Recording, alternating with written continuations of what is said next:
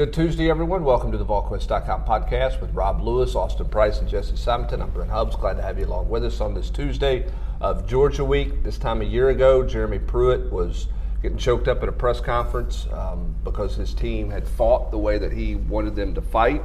The question is, what kind of fight are they going to have Saturday against what he says is a better Georgia team? And I think we would all agree that this is a better Georgia team than a year ago. Yeah, it's a little bit different. You know, the offense, it's still obviously predicated on downhill running the ball, giant offense. I mean, they have, 4 F-150s that lining up on the offensive line. But it's a veteran quarterback. And defensively, I thought some of Pruitt's comments on Monday were semi-interesting, just kind of comparing what he does versus what Kirby does, because personnel, Georgia's just a deeper and bigger football team. So they run more traditional 3-4. Now with kind of some new flavor with Dan Lanning at defensive coordinator, that they're pressuring more. They have a young front seven, but it's got some talent. Are they the most talented front? I mean, I guess Auburn's the most talented front seven in the league. I think so. I would say Auburn has the best front four. When you include linebackers, Georgia is probably. That's when they leapfrog the Tigers. You think they're 1 and 2 though? Those two teams. I mean, yes. I think we put Auburn and Georgia's front Especially seven ahead of having to play some young. Yeah, ahead of Alabama's Alabama's injuries. right? Dylan Moses out. To me, the thing that jumps out, Rob, about Georgia's front seven is just how aggressive and how forward they play. I mean, they play on your side of the line of scrimmage. I mean, Coach Pruitt talked about the increased number of TFLs and sacks that they have. I mean, they're much more, to me, they come across much more of an attacking defense this year than we've seen in previous years. Yeah, I mean, I think that just kind of speaks to the confidence they have in the back end, and I don't know how, Ian Book can throw it a little bit. I mean, Notre Dame, I don't know how much speed they have on the perimeter, but I mean, I think if you're going to beat Georgia, I mean, it's kind of, not rocket science. You're going to have to make some plays down the field in the passing game. I mean, you have to be able to, beat one-on-one coverage on the perimeter. You have to block them up front, which I don't know that anything I just said there is Tennessee's strength. Yeah, and Notre Dame, I mean, Georgia's one of 2 teams in the country. Cole Kubiak, I think, tweeted this out the other day. Georgia and Iowa are the only 2 teams in the country that haven't allowed a rushing touchdown.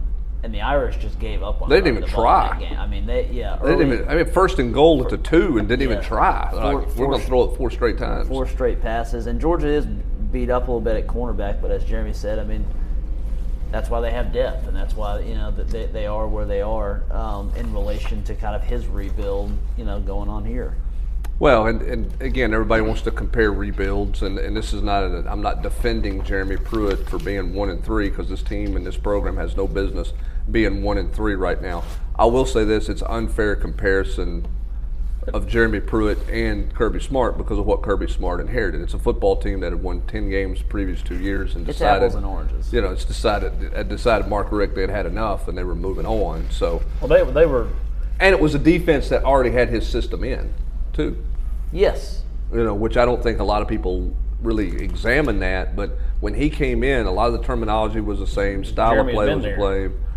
So he inherited a much better situation. There's nobody can debate that or really deny that in any way, shape, or form. But let's get to this game a little bit from the standpoint of the quarterback matchup. I don't think any of us or the quarterback decisions for Tennessee. I don't think anybody was surprised Jeremy Pruitt said nothing on Monday, and he's going to play the quarterback situation close to his vest, doesn't want to give anything away.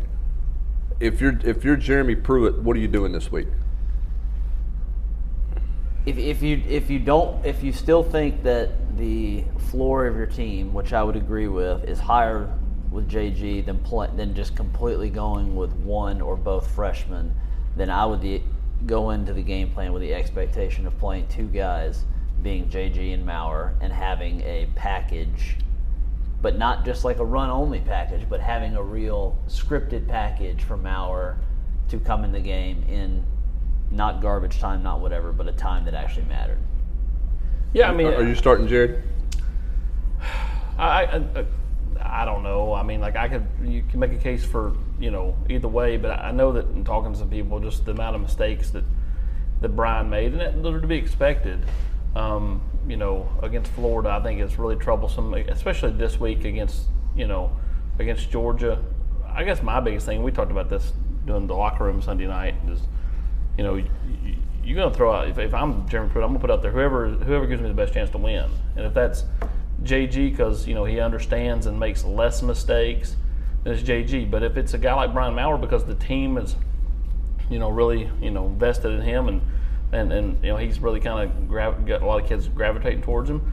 I'm not worried about what looks good, what don't look good. I mean, rolling JG out is going to be the unpopular pick amongst fans. But if you feel like it makes him the best chance to win, that's who I roll out there Saturday because you got to win games. You got to find a way to compete. Tennessee's not winning this game anyway. I mean, I'd start JG. I play them both. On a short leash. First time he throws a pick. First time he stares a guy down. First time he gets a delay game. First time he throws a swing quarter. pass. Short leash. I don't see it. I'm surprised he's here. To me, but he hadn't lost his job. I mean, he has. I mean, look, he got taken out of the game to start the second half, and they went back to him. I think to your point, had he been sent to the showers at the half, and it would have been Maurer and Shrout the rest of the way, I think his approach would have been different because there's probably some in his camp going, see, you tried, I'm the best you got. Okay, I got to play better, but I'm the best you got. That's why you went back to me. Well, and where's he going to go right now? What's he going to? I mean, just sit at home and shut it down? Well, I don't think he's going to do that. Well, I don't disagree. I'm just saying that's the nature of all kids now. Is when they start to see the writing on the wall, they dip out. And how can you not say that you've seen some writing on the wall from those 3 series in Gainesville? But I would say what's different in his case and what we see around the country is he's already redshirted and he's already graduated. So he's not buying himself a year by leaving last week. Right, and it's not. I mean, Quentin Dormady. I see your point. You're right. That is the nature of kids, but he hasn't lost his job. He may very well. I mean, we're sitting here. You said start him.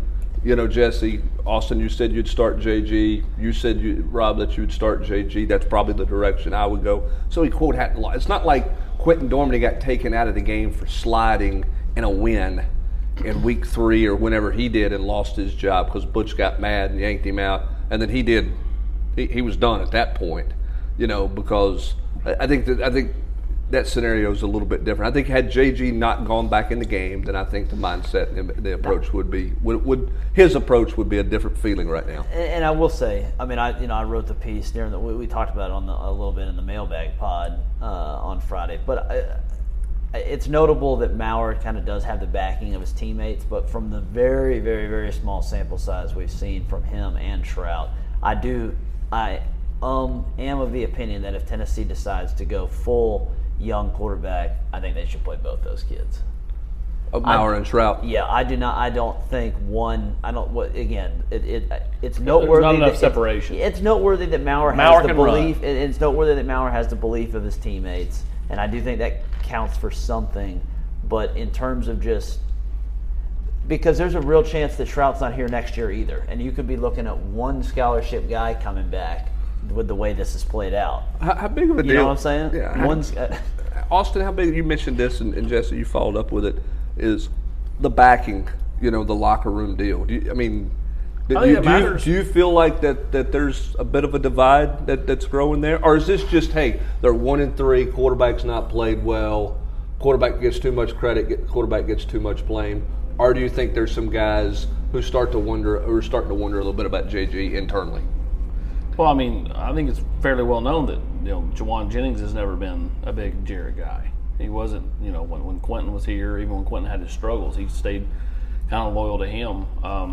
Yeah, but he may be the lone. He may be the outlier on the other side now. He's at his best. I mean, maybe. I think Juwan. I think there's other guys more frustrated than Juwan. No. I'm going there. That's why I'm starting with Juwan. Everybody knows his history with Jarrett, and I think Juwan. This is his last rodeo.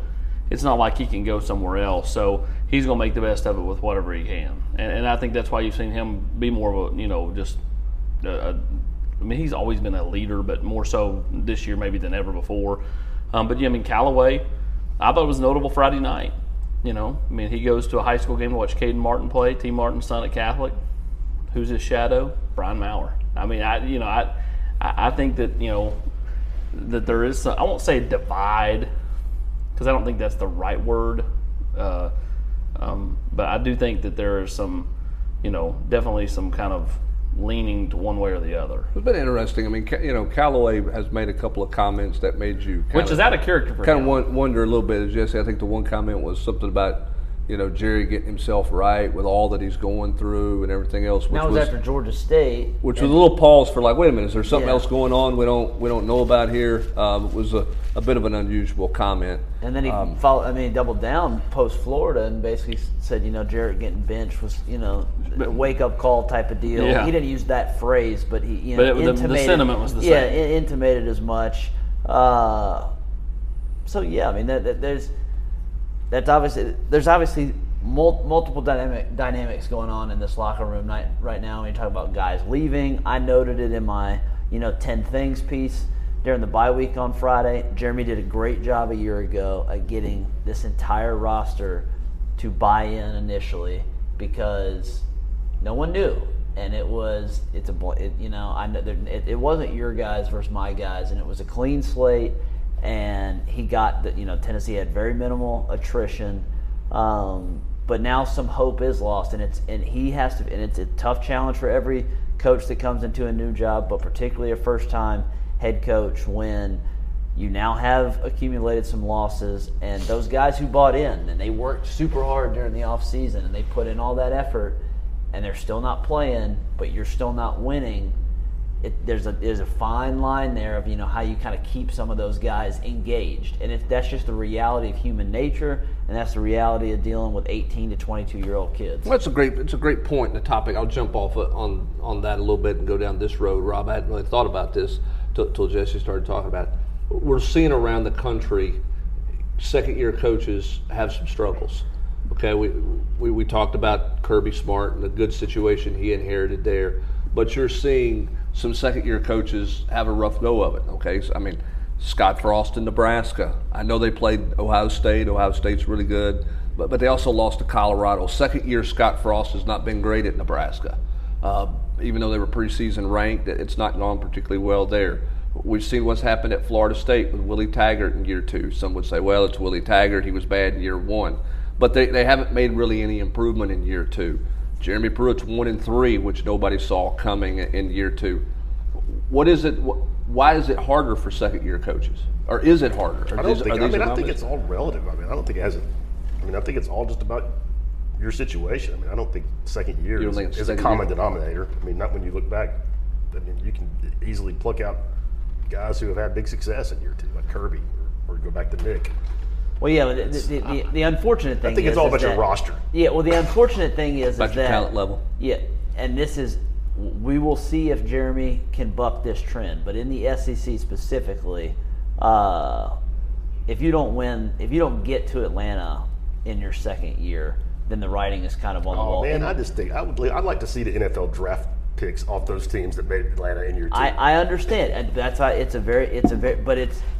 just shows you. I mean, it's. Well, they were never making it to Atlanta in year 2 here. I understand, but my point is that's the uphill battle that some of these second-year coaches are fighting versus if you look at the past. Well, it boils down to whether a program or school is going to be patient. Yeah. I mean, if you got a team like Tennessee, Florida State, Nebraska, what do all three of those teams have in common? They were left with a whole lot of nothing. And then the thing, either Jesse or Brent, one of you two brought this up, and it makes sense. That early signing period, that they were the first guinea pig coaches that basically got hired and had 10 days to kind of fill out a class. Yep. How is that affecting their teams in year 2? Because if they didn't have a whole lot on the roster to begin with, you probably weren't going to bring in a lot of great guys in that first class having 10 days. And it makes some sense. I'm not saying that that's the whole reason Tennessee's 1-3 and lost. Losing to Georgia State's inexcusable. But when you look at all three of those programs that you just talked about, maybe have a little impact. Because all of a sudden you got half of a class that was kind of, Yeah. Well, how many sophomores on this team who are true sophomores are making a real impact right now that were in that class that Pruitt threw together to Hurley? Garland. Well, I mean, it's Bryce, it's Delonte, it's Garland. I mean, they're playing a lot of those kids. Greg Emerson's playing a lot. 25. Trayvon, yeah. But I mean, Tillman. But I mean, again, Tillman was a late ad. He had nothing. Right. I mean, some of those guys there, but it's one of those things where it is hard.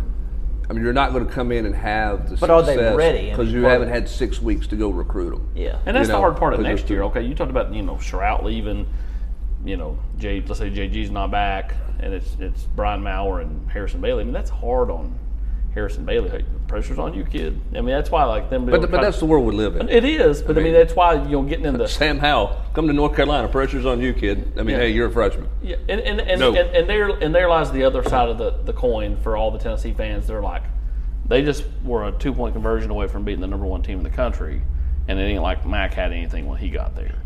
And I think that's the biggest. But the difference is what Jesse was talking about. Year 1, it's easier to sell the hope. I think year 1's easier than year 2. Now year 2 can be easier for some coaches if they inherit a really good roster, as you were mentioned, which I think Kirby Smart is the guy who screws up the curve. Okay, he's the nerd who made 100 on the test when everybody else made a 60. Okay, because of the situation he inherited. I don't want to take anything away from Kirby Smart being a coach, but there could have been a lot of coaches go in there and find success because they inherited a 10-win football team. He went from 10-win football team, got worse in year 1, to come back to almost win the national title in year 2. And recruiting had not fallen off under No. Rick like it had here under Butch. I mean, There was a talent. There was certainly a talent level. and as you said, they just moved on from a guy that could take them to 10 wins and just couldn't get over the hump. They felt like it was going downhill, or he couldn't get them where they needed to go, Jesse, and they made a move, and they got ahead of it, or they tried to be ahead of it. Is what they ended up trying to do. Yeah, I mean they embraced the fact that they were good to at times really good, but were sitting on a place that could be great. I mean, and They decided to go all in. Yeah. I mean, they decided, hey, Clemson's coming. We're not going to get left behind to the east. We're going to try to catch Alabama west of us. Florida's are down a little bit. This is our window. We're going to run with it, and they have done that. They have jumped completely all in terms of their investment into their program, and given Kirby Smart's like an NFL coach who got GM responsibilities as well. I mean, he got full control, which is something that was the only way he was going to take the job, and it's obviously paying off for him. You guys may disagree with me here. I still think it all goes back to the trigger man. What would Georgia's record be? And I know Jacob Eason's a pretty good player, okay? But I think Fromm has just got a certain moxie to him. When you find your guy and you've got him for 3 or 4 years, and you hit on a quarterback, let's take a look at Clemson. I mean, they've hit. I mean, whenever you get that guy you don't hit on, to me that's when you kind of take a step back, and then you've either got to figure it out, or you're going to keep going back, on the escalator down. Well, the quarterback's the guy that gives you hope. I mean, there's no question. Do I think that Georgia would be in the top 4 nationally if Justin Fields was their quarterback right now? I do. Fields, yes, but I'm do. saying I think Eason would been have. pretty damn I think good this Eason would year, have too. them in the top 4 or 5. Okay. Because I think their defense is that good. Now, had you asked me that a year ago, I mean, there's a reason Jake Fromm won that job as a freshman away from Eason, because he had the moxie, he had all those things. My point is where Georgia is defensively right now, they could have a signal caller. Whereas at Alabama, if you don't have Tua doing it, I'm not sure Alabama's where they're at right now, because defensively They're down. they've taken a step back. And to bring this kind of back to Tennessee in terms of what's been interesting this season in terms of quarterbacks, Tennessee, Garantano, you wonder if Chaney, and again, I mean, JG was effusive in his praise about Jim and this offense and all the the fire emojis and all the answers that he said. But you wonder if Jim thought that he could do what he was able to do with Fromm, with all the checks and how putting so much on the quarterback's plate. If that has been something that, I mean, you're the one that said, a week ago at Florida, they should have just been looking to the sidelines. They did not do that. Do they do that Saturday? Because clearly, for whatever reason, JG has taken a big step back from where he was a year ago. Well, I think it's a great question, good point, Rob. I think part of this is the struggle for a coordinator in terms of what you can do and what you can't do is when a guy doesn't take it from the film room, the chalkboard, the practice field, to the game field. When you go through everything all week, and Coach Pruitt talked about this on Monday, and Jim talked about it in the preseason, that that that Jerry can handle all this stuff. He's done well in the practice field. It hasn't translated to the game for him. So you keep waiting for it to translate. And I'm not knocking on Tyler Bray, but when you put Tyler Bray in the lineup as a freshman, you knew what limitations you had in terms of what he could handle mentally. It was, hey, let's rely on his arm talent, and it became check with me. And let's play football that way. Whereas I think with Jared, the thought was we might be able to win and have some success because he could get us in the right play all the time. And I don't think that's translated from practice field to game field, which makes it hard. And I can totally see, I mean, we've all been around Jared enough. I mean, he's a smart kid. I mean, I can totally see him sitting in the film room with Jim Chaney and Jim hitting pause and say, what do you see? What do you do? Blah, blah, blah. And Jared rattling off all the right answers. And the problem is he just can't process that information when he's under center and the live bullets are flying. So I think we've seen enough sample size now to know that's a switch that is not getting flipped. He just doesn't have the feel. So what's the question is, what is Jim Chaney's answer to that? Well, because Brian Maurer's not ready to do that either. No, and that's why it's got to be the check with me. It's got to be way more stuff that simplifying the reads. The offense is calling the stuff from the sidelines. I mean, Pruitt went up there on Monday and said, Fromm was a guy who he's never seen, maybe ever, as good at managing the game. Well, with this offense, we have four game sample size of knowing that Garantano is not that. So they during the bye week, they better have found at least some sort of remedy for at least the pre-snap errors that are happening. Yeah, the quarterback gets too much credit, too much blame. He also gets all the conversation. So we'll talk about the Tennessee defense and what they've got to do on Friday in this matchup with Georgia. Let's quickly jump to recruiting. Austin, you were talking about the Whitehaven situation and maybe Tennessee going all in there. They went a step further than even I think we thought they were going to go in our Friday podcast when we discussed this situation. Tennessee offers all three of those guys now. What does that mean for Tennessee's hopes of landing the trio out of Whitehaven and maybe the help with Omari Thomas there as well? Well, I think that they all three want to play together. There's no doubt about that. In fact, I think they all three had a conversation Friday night after Tamarion got the offer from Tennessee, and obviously he's committed to Mississippi State. French is committed to Arkansas. But I do think that Tennessee will be a major player for all three, and I think the fact that Jeremy Pruitt was the first head coach to come to one of their games this year made a huge impression on them, and I think Tennessee's going all in there. Obviously, I think those guys know Omari Thomas, especially Bryson Eason. I think that does help them there as well. Jeremy Pruitt spent the first half at Whitehaven and then went to Briarcrest. Before the game, he was over in West Memphis, Arkansas, seeing Chris Morris. So this is definitely a situation where Jeremy Pruitt and them have, I think, turned, I won't say all their attention, but a good portion of their attention to in-state players. Because I think when you look at the if you can hold on to what you have, and then, you add the in-state crop of 4-star Jay Hardy, 4-star Tyler Barron, 3 kids at Whitehaven are 4 stars. Not that stars matter. I'm just saying quality people. And then obviously Omari Thomas and Chris Morris. You start rounding out your class, in pretty successful fashion. And then Tennessee's got to find another running back in this class. Probably looking the JUCO route to do that. And then they're going to continue to fill in the receivers. Let me ask you this about is the Whitehaven trio, is that a situation where Tennessee individually likes them better than they did back in the summer, or is this a situation where they're like, look, we're going to have a hard time landing big fish around the country. Let's take the trio. They're okay, and maybe that trio will land us Omari Thomas. Somewhere in the middle. Yeah, there you go. I don't think it's just like, well, we have to take them because we can't get these other big-time guys. I think it's, every year, a year ago, they looked at some kids' film and they're like, oh, he's really playing well, or oh, he's not that good. Early, first 4 or 5 games of senior year. I think that they looked this year, and French is playing better than they saw him play a year ago. Piqued interest, and then Pruitt watched Marion play Friday night and was like, whoa, this is a kid we could play in multiple spots. And now that I will, and I said this on the podcast on Friday when talking about Tamarion. With my naked eyes, I thought he was the best high school player of the 3.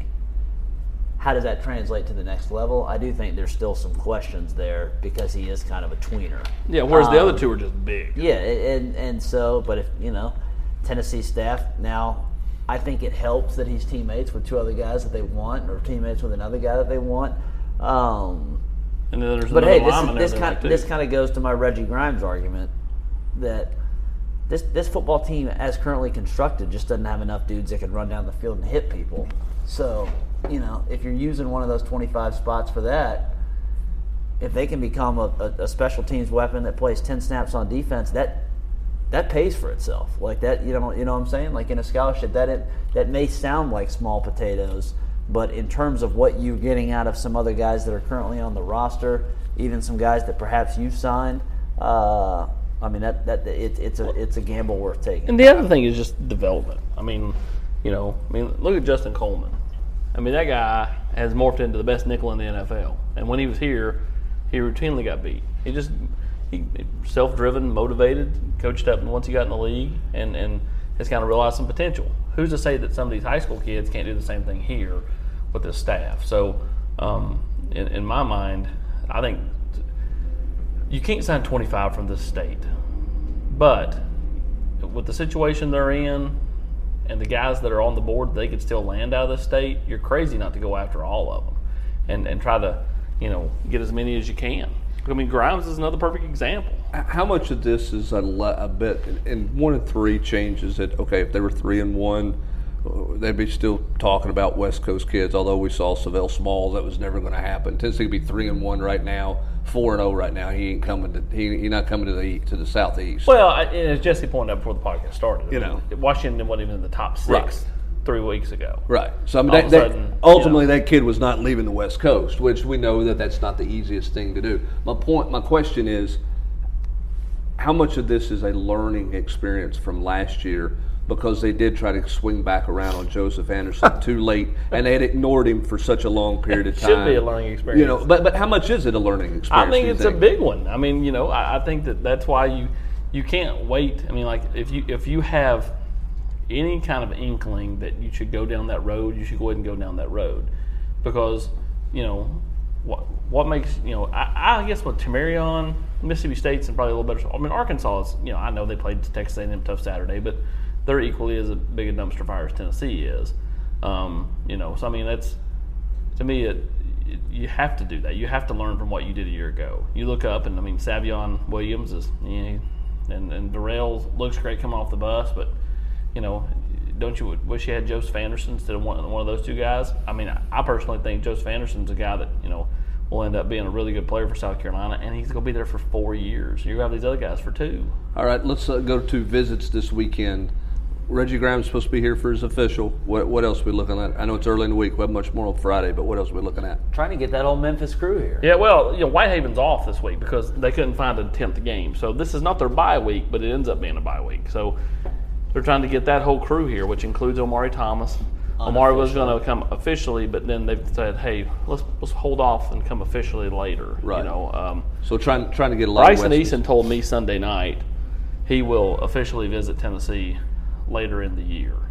But they're trying to get him here. They're trying to get him unofficially here this weekend, along with all 3 of those kids. I don't think Chris Morris comes in this weekend. Maybe. I think it's more likely that he comes in for the South Carolina game. He will visit Texas A&M officially next week when Tennessee plays Mississippi State. A&M plays Bama, and then I think probably late October, early November for a decision for Chris Morris, based off what I was told last night. All right, so we'll see who comes in this weekend on the football front. Rob, on the basketball front, everybody knows who's coming in. Big weekend for Tennessee. Opportunities for Tennessee fans to see this basketball team on Friday night, and they'll have some recruits in the house watching that one as well. It's a big weekend for this basketball program. Huge. Jaden Springer, the guy they've been chasing for, since his freshman year. Making his official visit this weekend. It's the last one. He visited Michigan early, visited Memphis, canceled 2 other trips, North Carolina and Florida. A lot of people, including myself, think Tennessee's the team to beat. And I think a good visit this weekend, I think they lock it down, and I think good chance you hear something pretty quickly. They're bringing in the 2 other commitments, Corey Walker, Keon Johnson, so all those guys can spend time together. They already have a relationship. They talked. They've got a little group chat thing going. They've been talking about playing together, and I think barring a surprise, I think Tennessee's going to end up with their third top 30 commitment in the 2020 class, which is going to be pretty remarkable if it happens. Now, crazy things happen in recruiting, but right now I think Tennessee's in really good shape. And as for this current team, they continue to wait on Euros on news there, but you had some stuff in the war room about this team, and it seems like Rick Barnes likes the mentality of this team. I don't know if he likes the full makeup of all the parts that he has. Does he have enough size, all those things? But from a mentality standpoint, the carryover from what those guys who left sort of created here seems to be there, thanks to Bowden and Lamonte Turner. Loves the work ethic, loves the attitude, and I think the attitude, starts with Bowden and Turner, but it also gets reflected in the kind of kids they recruit. Rick isn't bringing in guys at this stage of his career that he's not going to enjoy coaching, and if he does make a mistake, they don't stay long. We've seen we've seen a lot of guys roll in and out of here, and I think I've said a lot. I think people around this program quietly think this team's going to be a lot better than they're going to be perceived to be from the outside. They're not going to be ranked number one for a month, but I think they're going to be highly competitive in the SEC. I think they'll be ranked, and I think it'll be a fun season. But a lot will depend on what they get out of the post play. We'll have much more on Tennessee basketball. Obviously, recruiting big this weekend. First chance to see them a little bit on Friday, and then plenty of coverage with basketball coming up in the coming weeks as well. As won't be long before they'll tip that off into exhibition play and scrimmage action and all those things. But for now, it's Tennessee and Georgia, and the Volunteers with an uphill battle to try to pull off an upset in Neyland Stadium. We'll continue to cover that throughout the week, and we'll talk to you again Friday on our Friday edition of the podcast. But that's going to do it for the Tuesday installment. For Jesse Simonton, Austin Price, and Rob Lewis, I'm Brett Hubbs. Thanks for joining us. Have a great Tuesday, everybody.